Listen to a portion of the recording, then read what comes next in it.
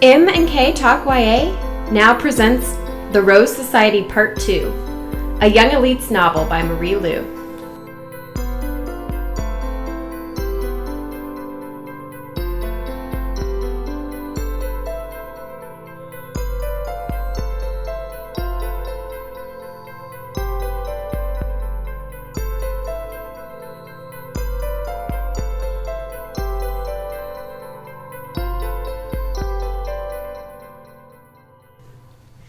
Welcome back to M&K Talk YA. I'm Marissa Snyder.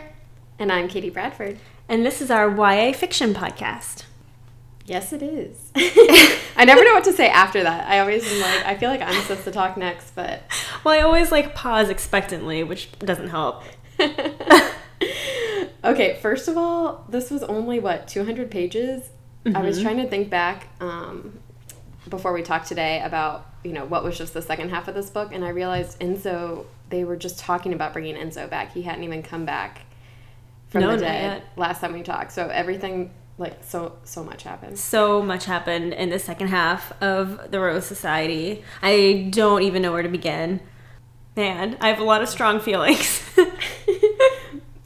It's also interesting because you had told me before, and a lot of what I had read about the series, and, in the first book and a half, we got a glimpse of it, but now Adelina is definitely a villain. For sure. Like before, I knew she was, tempted by the darkness, but I still kind of was on her side. I was like, oh, she probably, she acted a little immaturely or, whatever. But I didn't really think of her as, a really bad guy. I thought of her as more misunderstood. But now I'm like, nope, you're the bad guy. You're just straight up evil. I feel like this is, the turning point for her where I don't know if she'll be able to come back from it. Yeah, because we've seen her, fully descend all the way into darkness. Not sure if you can come back from it. Yeah. Yeah, okay. Although also, I just said it. I think she is...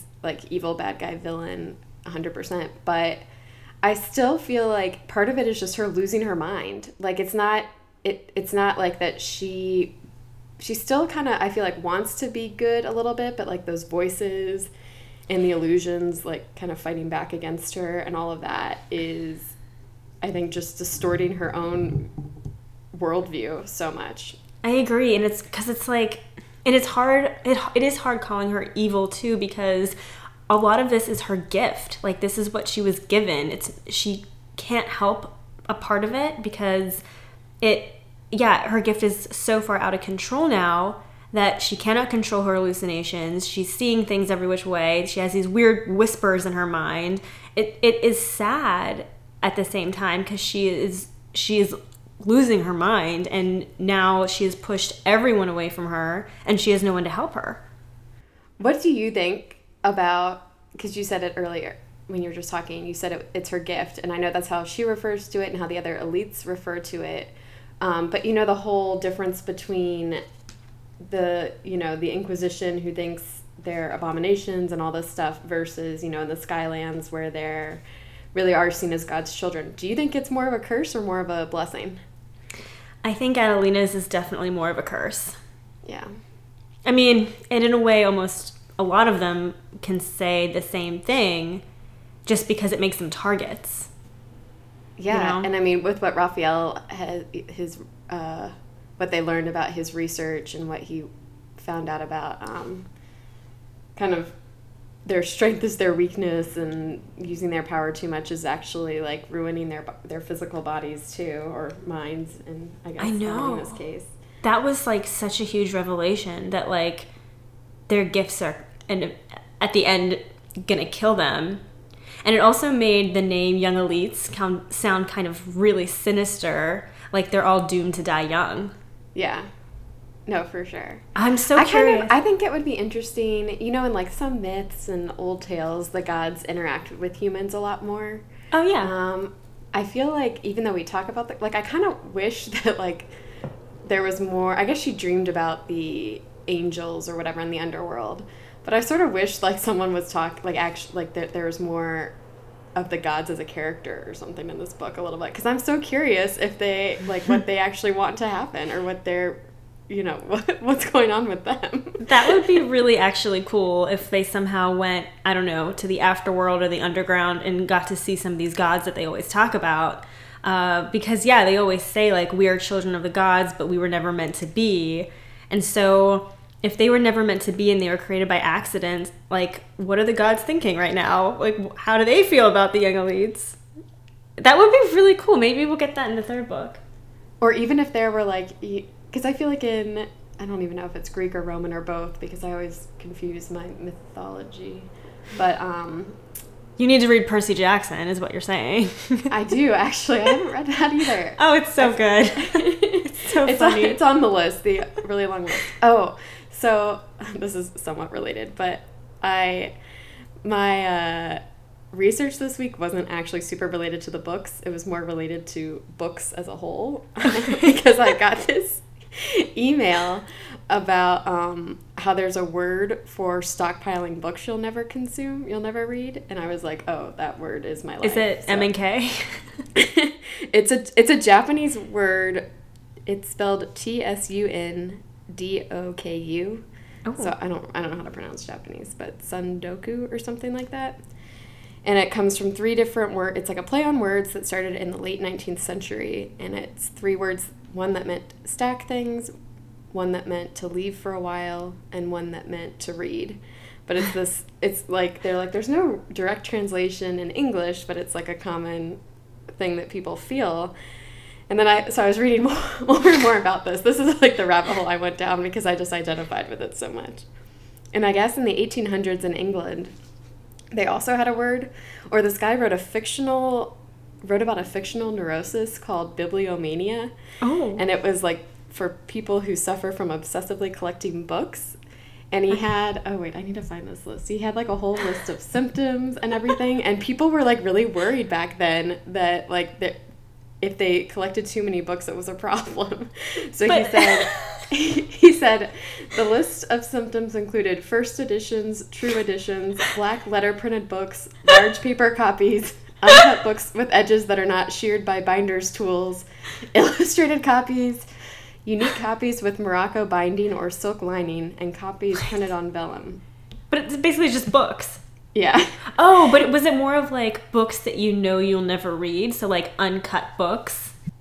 And apparently they also thought that it was like if you were collecting books, then you were like keeping them from other, kind of what you just said. Like if you weren't reading them, you were keeping them from other people who could read them or something.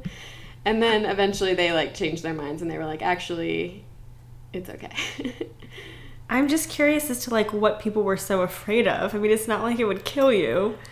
And I probably should have done, as you know, I tend to go like 40% of the way to like spark some interest without figuring it all out. But I think like when I was first reading it, it sounded like the guy who wrote it just wrote this fictional book. So maybe he wrote it like as a joke, but then people all read about it and were like, oh no. I might have that.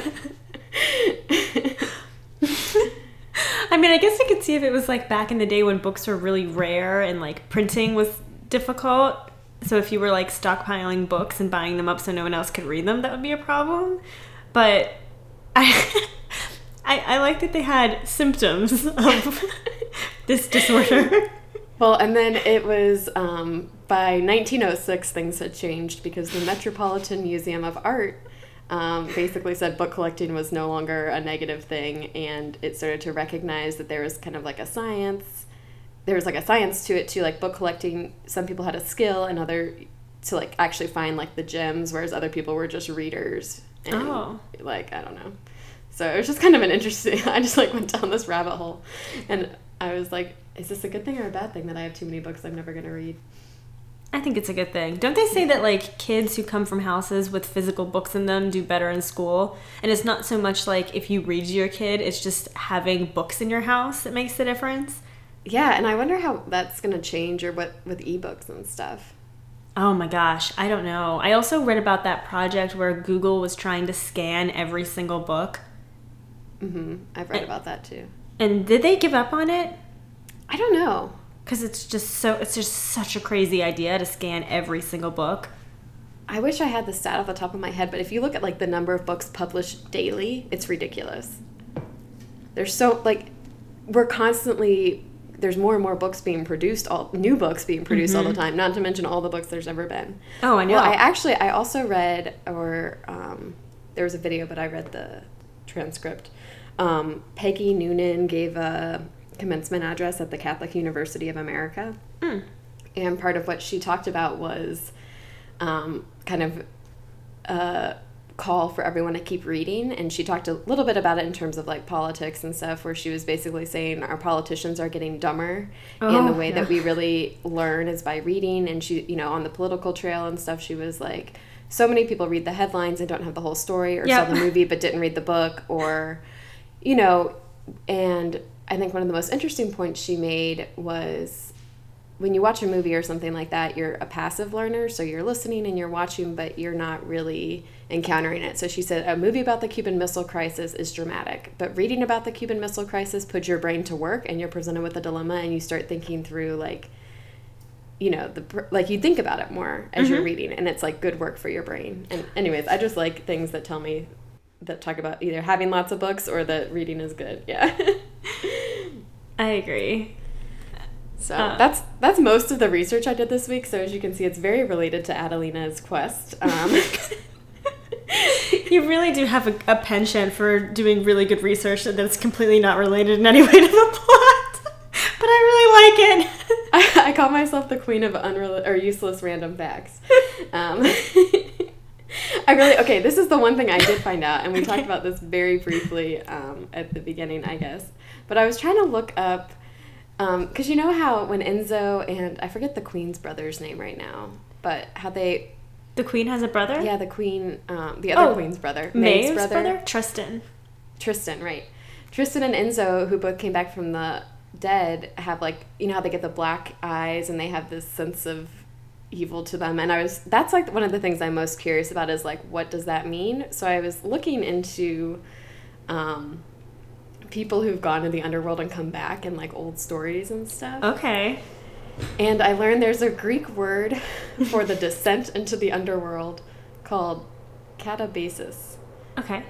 And it means going down followed by going up. So if you go to the underworld and you don't come back, then you just died, which I think is obvious. But it talked about how it was part of a hero's journey back in like Greek stories. If they went into the underworld, they were usually seeking some kind of quest object, and their ability to enter the dead and come back out of it was usually proof that the hero had some kind of like moral high ground. And then I was like, this isn't really related to Enzo or Tristan at all, because they didn't come back, they were pulled back. And then I think I started looking up the origin of words and found that stockpiling books thing. So that's all for how far I got and everything. Oh, you didn't research like any people, like any figures who went down and came back? Well, I mean, I did a little. Obviously, like one of the big ones was Orpheus, right? Yeah, Orpheus.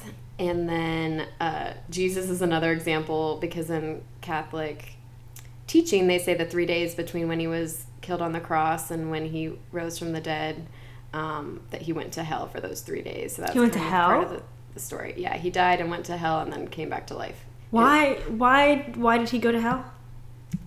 I think it, and this is I where never I'm heard prove that I'm not a good enough Catholic. I think it had something to do with the reason, like, Jesus died for our sins and whatnot was to, like, reopen the gates to heaven. Like, before Jesus was here, like, no one was able to get into heaven for a while.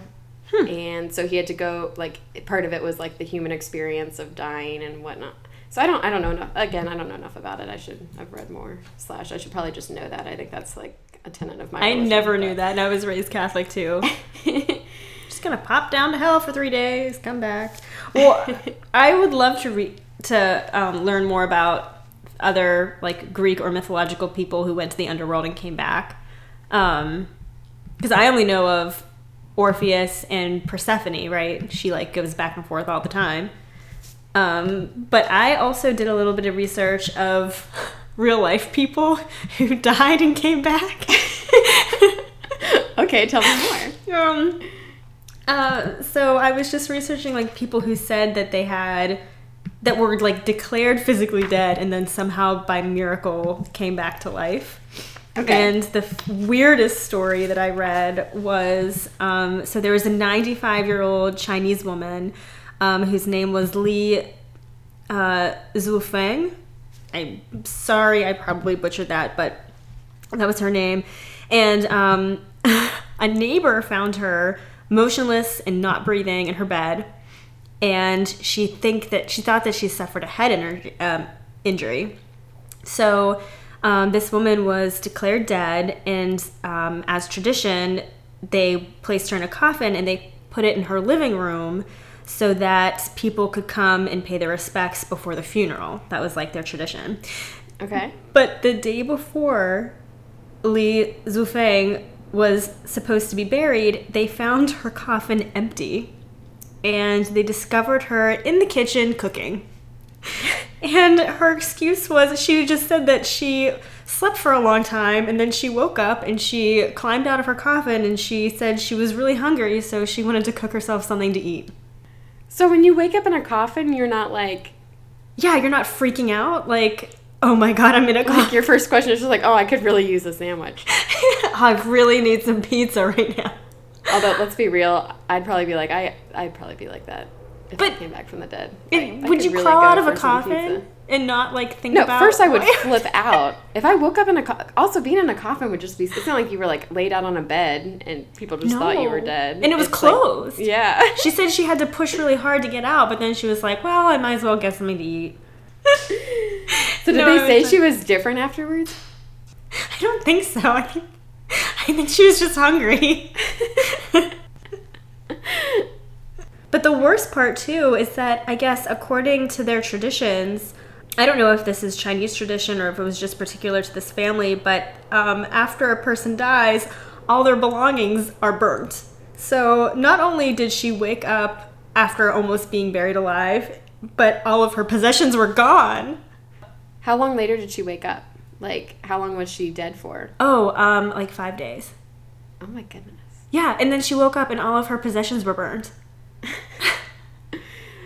Oh man. It's always kind of like, even, I don't know, like Romeo and Juliet or whatever, where, you know, they take poison and then they like look like they're dead for a while and they came back. And it's kind of weird the way, when are you really dead? And how do you know? Oh God. I would want them to do something, like, if they're not sure, just like do something to make absolutely sure. Like, just a stake through the heart. Come on. Like, I do not want to be buried alive. You want them to kill you? You wouldn't want them to, like... I mean, if it was being like... buried... I mean, I guess right before you're buried alive, potentially, sure. Yeah. Isn't there, like, a tradition where people do things like that just in case... Or they, like, leave food in the coffin or something in case... Oh, I think I have heard that before. Yeah. Maybe I'll do more research on that next week. See, you're so much better at research than me. or maybe I just like morbid things more than you do. I don't know if that's necessarily a good thing. Well, I mean, that was part of the problem with... Because I like, on Wikipedia, I found a list of, like, a bunch of people from... fictional people who came back from the dead in these stories, but they were all, like, these heroes, and that's when I was like, psh, our people aren't heroes. Like, even the good guys aren't really that good, and I don't really like, you know? Yeah. That is good. All right, I'll do more research about being buried alive. So, you know how we like to talk about our biggest fears? Yeah. One of my biggest fears is to, like, be in surgery or something and not be actually put out. You know, like that movie where you're, like, still awake, but you can't, like, actually talk or something. And for some reason, that's what the being buried alive thing reminds me of, too. Okay, so I hate needles. So when I got my wisdom teeth out, which I'm still convinced my wisdom teeth were fine, the x-rays that they showed me, I was like, they look like they're going to fit my mouth and that they're straight. So I don't know why you're taking them out of my... But whatever. But I told them I wanted them to knock me out before they did the numbing thing. Oh, yeah. I didn't want to see the needle. And they did, luckily. But I was, like, still fading when I heard them, like, preparing the needle, and I was really worried that I was going to actually be awake and just not be able to do anything. But then I woke up and was groggy and probably said silly things, but... Your sisters didn't pretend like there was a zombie apocalypse? Did you see that video a while ago? I don't think I saw that one, but... Oh, I'll send it to you. It's really funny. They pretend that there's a zombie apocalypse, and their sister is, like, high on... like pain-killing drugs, and she completely believes it because she's so loopy. Oh man, that reminds me of Taran and how even when they took his powers away because of all that, like, self-inflicted pain he'd stuff he did to himself, I'm guessing, or just because he's Taran and he's motivated by whatever. How he like still was able to fight back for so long. During the battle? Yeah, when she turned on him. Anyway, sorry, did you have more people who came back from the dead stories? No. That's it. What else did I also researched mercenaries a little bit more. Okay. Just very briefly, because I was intrigued by Sergio. And I did find that in the 14th century Italy, which is roughly when this young elite story takes place, there was a band of mercenary soldiers in Italy who called themselves the White Company. Okay. And it kind of reminded me of Sergio and his men, because they were... they became known as one of the most elite mercenary armies of Italy. And they were famous for surprise attacks.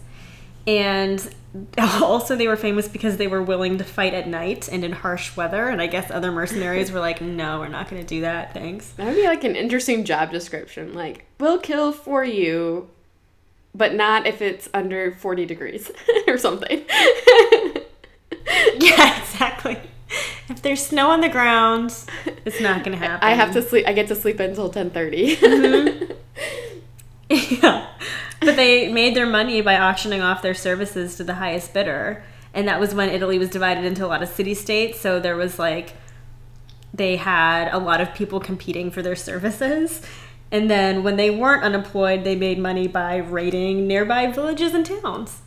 So, sounds like they had a great life. But I don't know, maybe that was him and his men were inspired by that. That stuff's so interesting, I think, because when you think about like the role that loyalty plays in something, or like people who are fighting for a cause they believe in or whatever, versus like, you know, someone who's fighting for a paycheck at the end of the day. They said it was, well, they described it as the second oldest profession in the world, in history. I mean, I guess it doesn't like shock me. It's just like weird to think about. Yeah, I know. It was just like an extremely common way for men to earn a living, was just like fighting for a cause they had no interest in. I wonder how that like changed, you know, like at the end of the day when if you lost, but it wasn't like you're like, you know, it's like, well, darn, but it's not like, oh, I really you still got a paycheck. Yeah. And then there's probably be less of that, like, kind of, even what Adelina's doing now, that, like, need for revenge, because, or, maybe there'd be more, I don't know, but I would feel like it's not like I have to, if we all agree that I won the fight, I wouldn't have to, like, convince you that I'm the winner the same way as if, yeah, you know, you're fighting against, I don't know what I'm saying, I'm rambling. Also, like, the downside of being a mercenary is, if you are captured, you do not get the same treatment as like a standard POW would, and you also lose your citizenship. Why? Because let's say you are a citizen of a certain country and you lend your services out to like a different country to fight for them, that's considered treason. Oh, okay. So, but what if you were working for a particular government? Then and they like set you out. Well, then you'd be protected because that's like being a spy. Yeah. Well, I guess, but then also technically, and you're still working for. Yeah. Would be not a mercenary the same way. Yeah, but I thought that was interesting that you'd lose your citizenship. Interesting. That is interesting. So should we go be mercenaries somewhere? I mean, anyone who's like a freelancer is technically. If I can set my own hours and work from home. No. I mean, consultants and like freelancers are like essentially modern day mercenaries. Like they work for themselves. Or what about like hackers, you know? Yeah. Who like, yeah. I was a freelancer for a little bit, and it would have been a lot more fun to call myself a mercenary. I wonder if there's any more elites in the group of mercenaries. I still feel like we don't even have a good sense besides the Rainmaker. What's his name? Sergio. But we don't have... He's the only mercenary we really know at all. Right. That's true. How many are there? There's like a whole bunch of ships of them. Yeah, but how much is that? I have no idea. That's a really good question. And like, I don't even know. I realized because, you know, when they were in the palace and she was like she was passing by the Inquisition people and nervous about it because she's never been able to pass by them before that smoothly, and she was like, at least I have my army there. And I was like, how many Inquisitors are there? How many There must be a lot. mercenaries are there? Like I just feel like I couldn't get a good picture in my mind of how big the forces are. I feel like the most we got was Maeve's army. Oof, and they met a bad end. I felt like in my mind I had a really visual of like just ships and ships and ships and ships. I think that honeycomb analogy was kind of a cool one. But yeah. And then Enzo burned them all down. yeah. That was their power struggle between Adelina and Enzo is like, it's really kind of interesting and scary at the same time, because like when they said that when he came back, they brought him back to life and she was bound to him, and they said he is an elite and he's so powerful he may be able to control her, not the other way around. So I liked that you saw them, and it was so sad because they were trying to kind of reconnect on the feelings they had for each other, and they just couldn't because they were doing this like struggle for dominance, and like neither one was willing to give in. Yeah, although I don't get him. And I feel like I'm even more confused by him now that he came back. Like, he didn't really say anything after he went with the daggers, did he? Well, he also like took it really well when they were like, okay, we have some news for you. You died, and then we brought you back to life. He was just like, oh, okay. And that's another thing where, I mean, whatever, she didn't tell him very much, and she probably should have told him more, especially because she knew the daggers would eventually tell him more, or she'd have to explain. But then with everything like I feel like he was very easily swayed still. To the daggers? Yeah. Well, no, because they told him what Adelina did to Raffaele in the arena, and that's when he was like, I don't trust you. You're evil. You killed Gemma and used your powers against Raffaele. And I mean, there was no doubt in my mind that if he found out what she did, he would go with the daggers. I think he would always choose Raffaele over Adelina. I don't know. I mean, I guess because I don't really believe they were ever in love in the first place, but if he really thought they were in love, I feel like that seems like a kind of crazy thing to not even hear her out.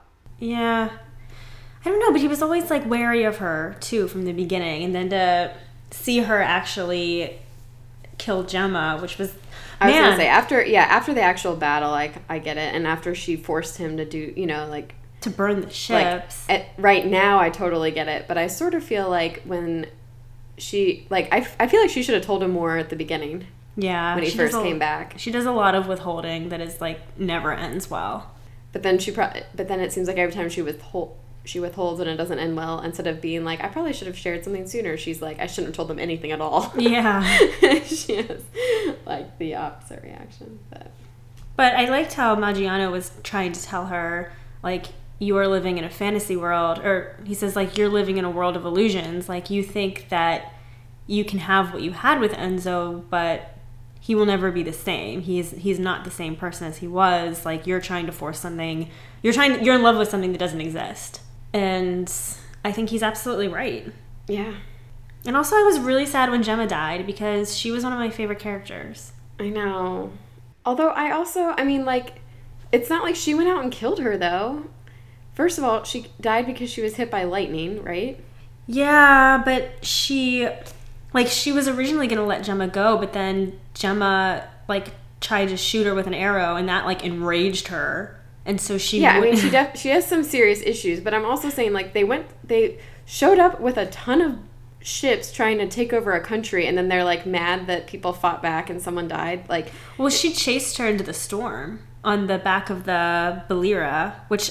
Also, that's a really cool creature. Can we talk about those for a little bit? But they were on different sides of a fight. I just feel like it was and it wasn't a war that she started. They showed up looking for a fight, and then she, got a little carried away with someone she knows, but it's not like she just ran into Gemma in the alleyway and then killed her, or Yeah, that's true. Or that she sought them out and whatever. I feel like they're kind of being poor sports. They lost the battle. They brought on this war themselves, I think, a little bit, and now they're like, wait, you're not playing by the way we want you to play. Yeah, and it's almost like They are fighting for the same thing. Like, they do not need to be enemies. That was what was driving me nuts. It was like, you could work on the same side. Like, why are you even fighting each other over nothing? It's funny you say that. So I really, and we've talked about this before, I really like those excerpts from things at the beginning of the chapters. Mm-hmm. And one of my favorite ones this time is on page 255, and it said, "They waged war for decades, never realizing that they were fighting for the same cause." Yeah, that's exactly what it is. Yeah. Also, speaking of those, and I'm jumping around a lot, but one of the last ones was about her rule. Did you oh, yeah. And it says something about, I can't find it right now. Oh, here it is. "A cruel queen does not mean an unsuccessful one. Under her guidance, Kennetra changed from a glittering gem into a clouded stone, and her empire became one to rule all others, a darkness that stretched from sun to sky to sea." Or from sun to sea to sky. The Empire of the Wolf. And I guess we don't know for sure that's the White Wolf, but I'm assuming, especially given that's the chapter where she, like, is officially the winner. No, I'm sure it is. I wonder if we'll get more of her being queen then in the third book. I kind of hope so. Yeah, and learn more about how she rules. Because that whole description, and I know I keep making these connections, and it's probably just because we just read the Lunar Chronicles, but it kind of reminds me of Lavanna, because that's kind of how I felt Lavanna was. Like, she definitely was cruel, but in some ways, I think she was a good leader. Not like an inspiring or whatever leader, but I feel like some of the moves she made political sense. Well, it's like the Machiavellian rule. Like, do you want to rule by, is it better to rule by fear or is it better to rule by love? Mm-hmm. And both are effective. It's just, which one, what are you going to do? And she clearly rules by fear, not love. I mean, she legitimately says that basically multiple mm-hmm. times near the end, where she's like, I realize that, like, love doesn't work and I can get everything I want by using fear. Ugh, that's so depressing. And she's so isolated now, too. Like, her sister left her. That was, like, the huge part at the end when Violetta is like, I am done with you. I can't be around you anymore. Like, you are too far gone. So her abandonment is, like, it makes me afraid for her. Except I didn't think she should have abandoned her. I also don't think she should have gone about it the way she did. I think she should have done it with more people in the room, so that, like with Maggiano or something around too. Why?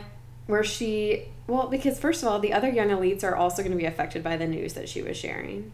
Oh, that's right. The news that their powers are killing them. Yeah. Like, I feel like they should be made aware of that too. And then I also feel like if they had more of a discussion about it, maybe. I mean, I think she still would have gone off the rails, but then Violetta could have taken her powers away, and, like, the boys could have helped, because they have, like, fighting background, could have helped maybe physically restrain her until she, like, calmed down or whatever. But I don't know. Yeah. Again, I think they're just so afraid of her. Yeah. Like, the only thing they can think of to do is to put as much distance between her and them as they can. Yeah, it'll be interesting to see, because I feel like her last remaining ally, kind of like actual ally, is Maggiano, right?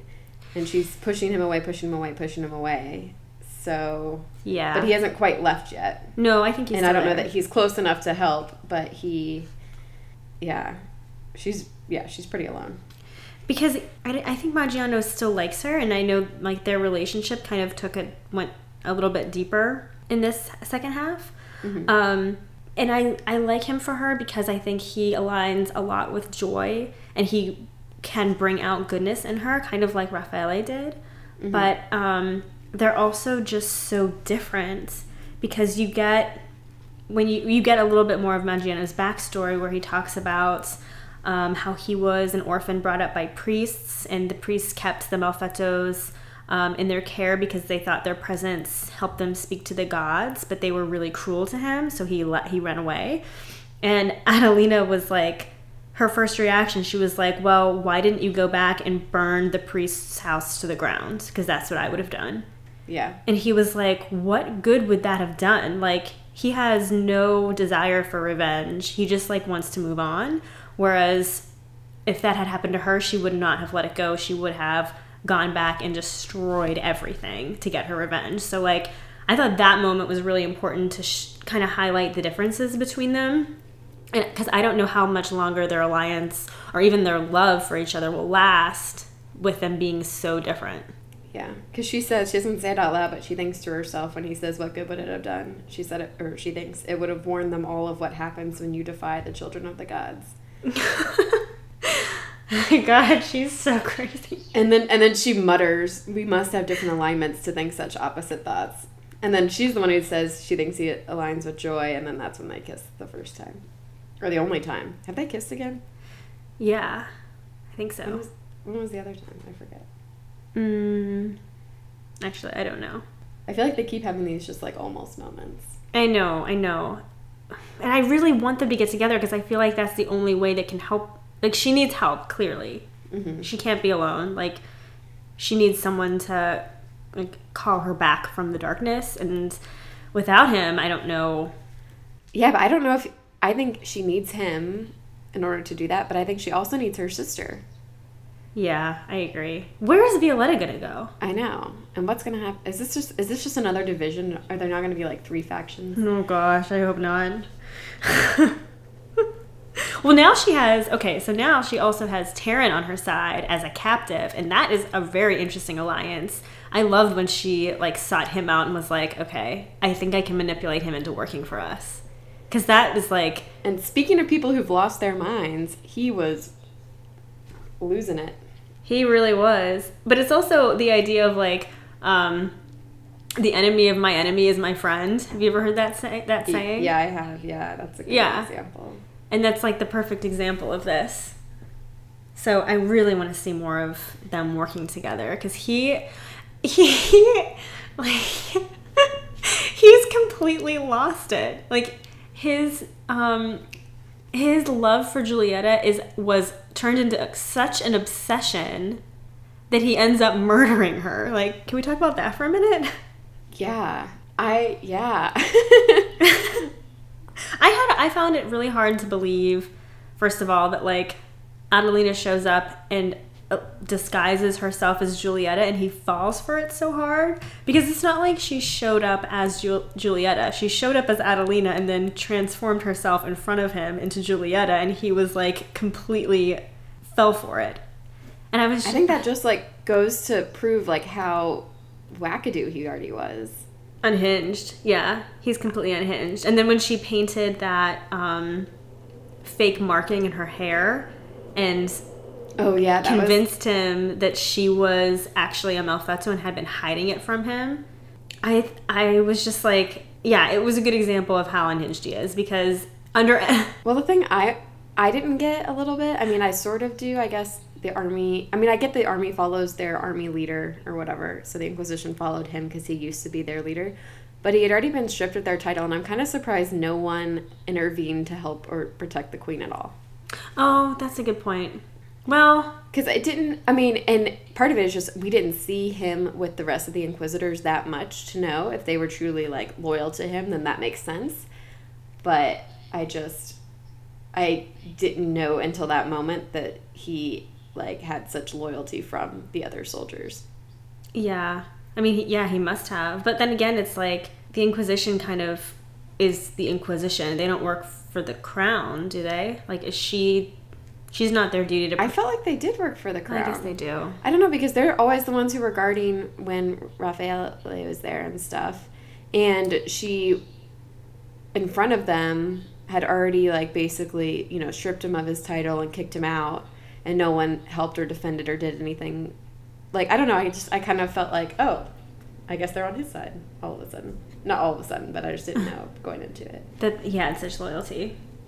Yeah. And now they're all following Adelina. And there is no Julietta. I wonder if it'll shift again. I wonder if they'll, like, if the young, or the Dagger Society will, like, get Taryn on their side because now he hates Adelina, or if... what's going to happen between Enzo and Adelina, is their bond whatever, and I don't know. I don't think Taryn would ever work with Raffaele, but I think he would work with Adelina because he kind of feels like a kindred spirit with her, you know? Like, he says that she is more like him than any of the others because she understands what Malfettos are. I think he somehow feels like she also believes that they're abominations. Yeah. And, you know, there's a darkness in both of them. So I think he definitely sees her more of a potential ally, where I think he views Raffaele and the daggers very much as a threat that should be taken down. I think it was also interesting. I think the scene with her sister at the end was just such a good scene to paint kind of what the next hurdle is. And I thought that the two of them both said things that I was kind of surprised they hadn't said at all yet before. Like, even when Adelina said basically, like, I've had to do all your dirty work for you and things like that. Like, I don't know. Their relationship is just one of my favorite relationships to look at. I'm sorry, I'm all over the place again, but... Well, there was a lot going on in this book, so... And I think, was it her who said it too? Like, the only way that we can be free from dying young is to, like, stop using our powers or get rid of them altogether. I'm kind of curious to see. I sort of feel like I agree with her, and the only way I know that there's an answer to that right now is by her using her power to help I'm curious if she'll end up, like, sacrificing herself to get rid of her sister's power, like, save her sister and die in the process or something. Like, if that's, like, going to be the trade-off eventually. Because if she takes away other people's powers, then she's using her power.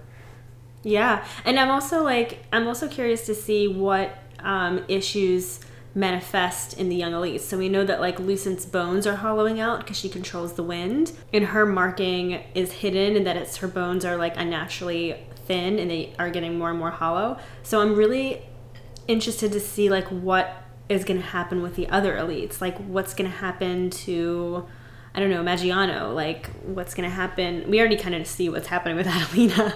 But, like, and it seems like it depends on how powerful you are. Like, the more powerful you are, the quicker you will deteriorate. Is it how much you use your power or how powerful you are? I think they said how powerful you are because, remember, Violetta was like, I'm not powerful. So, you know, eventually something might happen to me, but I feel like I have more time than you do. So I'm just, like, curious to see what's going to happen to them and if they can stop it. And again, it still surprises me that she doesn't think she's powerful, because she's the one who's been actually using her gift to hide Adelina's super powerful gift, at least in certain moments. Yeah. From their father for years and years and years. And that's true. It was also, she did realize, so even though she kept having these realizations where she said, like, you know, love and blah, blah, blah don't matter. It's just fear. I can get everything I want from causing fear around me, et cetera, et cetera. At the end, when she's sitting on the throne, she said she was waiting for the satisfaction and triumph to hit, and she just kept waiting and waiting and waiting. So even though she believes that, she's not actually being satisfied by this, the way she's approaching life. Well, could she? She's entirely alone. She's so alone. No, I know. But I mean, if she was truly, truly evil, would that be enough? Or what is it? I think, yeah. I know. Because, like, being truly, truly evil is, like, not having empathy, right? That's what, like, serial killers and, you know, sociopaths, that's their problem. Like, they don't have any empathy for others. And I don't think that's the case with her. I think she does. I think she does have goodness in her. I think she doesn't know how to react to it. Or, like, how to, yeah. And she doesn't trust. Yeah. She doesn't trust anyone. Which kind of makes sense because of all the terrible things people have been doing to her. Like, I can't say I would be super trusting in her position. No, I definitely wouldn't be. Oh, and then we learn more about, like, Maeve and her brother and that whole thing with Lucent, because I really wanted her and Lucent to get together, but I don't know. It seems like they still have a lot to work through. But I liked that we finally got a Maeve chapter, because so far we've only had, like, an Adelina chapter, we've had Raffaele chapters, and we've had Taryn's perspective. It is kind of weird how, like, the chapters are all different characters, and it's not really, the only one that is first person is Adelina's, right? I think so, yes. And the others are just, like, from their perspective. But I think we've only had Toby, do you have something to say? Yeah, we've only had Adelina, Taryn, and Raffaele chapters, but we finally got a Maeve chapter, so I liked, I don't know, I hope we have more of that and get to see her. Yeah. We saw her at the very end of the first book, and but we didn't, yeah. I think I read something about Marie Lu talking about how much harder it is to write in the third person. Oh, really? I read an article about that. I should try to find that before next week. Oh, that'd be good. Okay, so what are we going to do for next week? We're going to finish... Oh, we're going to start The Midnight Star, which is the third book. Mm-hmm. And we decided we were going to read up to page 156, through page 56. So the first chapter that we won't read, it'll be Maggiano. Oh, we're gonna get a Maggiano chapter, too. Oh, that's exciting. I can't wait to see that. So stop when you get to the Maggiano chapter and listen to our podcast. And I can read the back of the book, too. Please do. I actually have a hard copy because Marie Lu signed my copy of Midnight Star. I'm so jealous. So I know, I get to look at her signature every time I read this. Here's the back of the book, The Midnight Star. There was once a time when darkness shrouded the world, and the darkness had a queen. Adelina Monteru is done suffering. She's turned her back on those who have betrayed her and achieved the ultimate revenge, victory. Her reign as the White Wolf has been a triumphant one, but with each conquest, her cruelty only grows. The darkness within her has begun to spiral out of control, threatening to destroy all she's gained. When a new danger appears, Adelina is forced to revisit old wounds, putting not only herself at risk, but every elite. In order to preserve her empire, Adelina and her roses must join the Daggers on a perilous quest, though this uneasy alliance may prove to be the real danger. Ooh. And I still feel like we didn't get enough of Sergio kind of confronting the Daggers. I mean, Yeah, I wanted to see a showdown with him and Raphael and Enzo. Maybe. I mean, if they join forces, maybe they'll have to have some more conversations about it. We'll see. Yeah, so it seems like they are going to join up eventually. That'll be fun. I wonder what the new threat is, though. If it's... Yeah. Anyways. Okay. All right.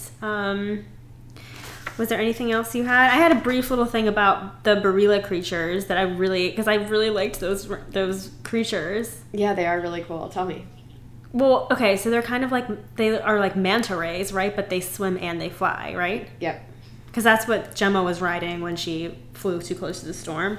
So I was trying to find like what the equivalent would be, and the closest I could get was, so there are manta rays that are called Amberostris, that's like the species, and they can reach 23 feet or 7 meters in width. Wow. And they weigh 1,350 kilograms or kilos or 2,980 pounds. Oh my Those goodness. are the biggest ones. So you could definitely ride that. We could all ride that. I know. We could take a school trip on that. Be like a school bus. So I thought that was kind of cool that is cool. she took like manta rays but then made them fly.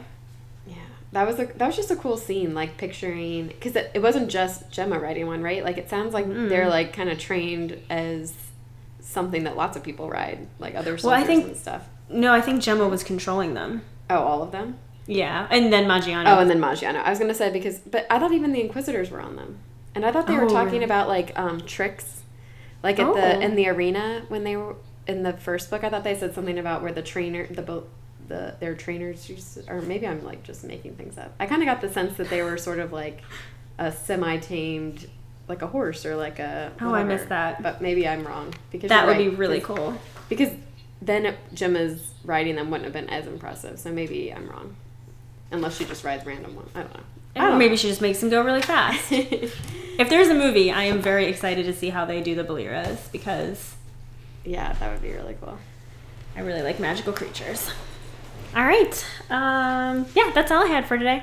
Perfect. Okay. We will see each other next week. Sounds good. Oh, my joke. Oh, whoa. Oh my God, we almost forgot the joke. I would have been so sad. Okay, it's your turn, right? Yeah. Okay, so... First of all, I realized I was thinking of this joke, and then I was like, this might not make sense for people who don't have Safeways. Do you have Safeway in Chicago? Okay, well, it's just a grocery store. It's like, it's like their Jewel or whatever, or I don't know, whatever, in Arizona. So this is a joke that my dad told me, and I used to love when I was younger, or not even that young, like high school. Wait, I just forgot it. Oh yeah. How do you get an elephant in a Safeway bag? I don't know. You take the F out of safe and the F out of way. What? Wait a minute. I didn't follow that. You take the F out of what? Take the F out of safe and the F out of way. There's no F in way. Oh. Exactly. Anyways, that's my silly dad joke for the week. Oh my god, that's so good. I like jokes like that rely on, like, you saying things a certain way to get it. Someone's response is trying to There's no F. They're all alphabet jokes. It's kind of themed with our R and C pirate thing. From Oh, that's right. All right. Well, that made my week. All right. I will see you later. Sounds good. Bye, bookworms. Go get a library card.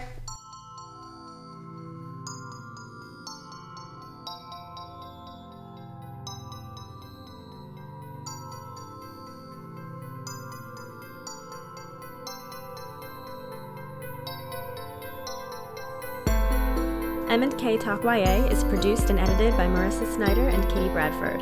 Original music composition by Timothy Milkey. Logo design by Marissa Snyder. For updates and extras, visit mnktalkya.com or follow us on Instagram and Facebook. And if you haven't already, please rate, review, and subscribe on iTunes. We would like to thank James Tobias, Chad Snyder, Meredith Kelfie, and Michael Howard for all of their support. Thanks for listening, and see you next time.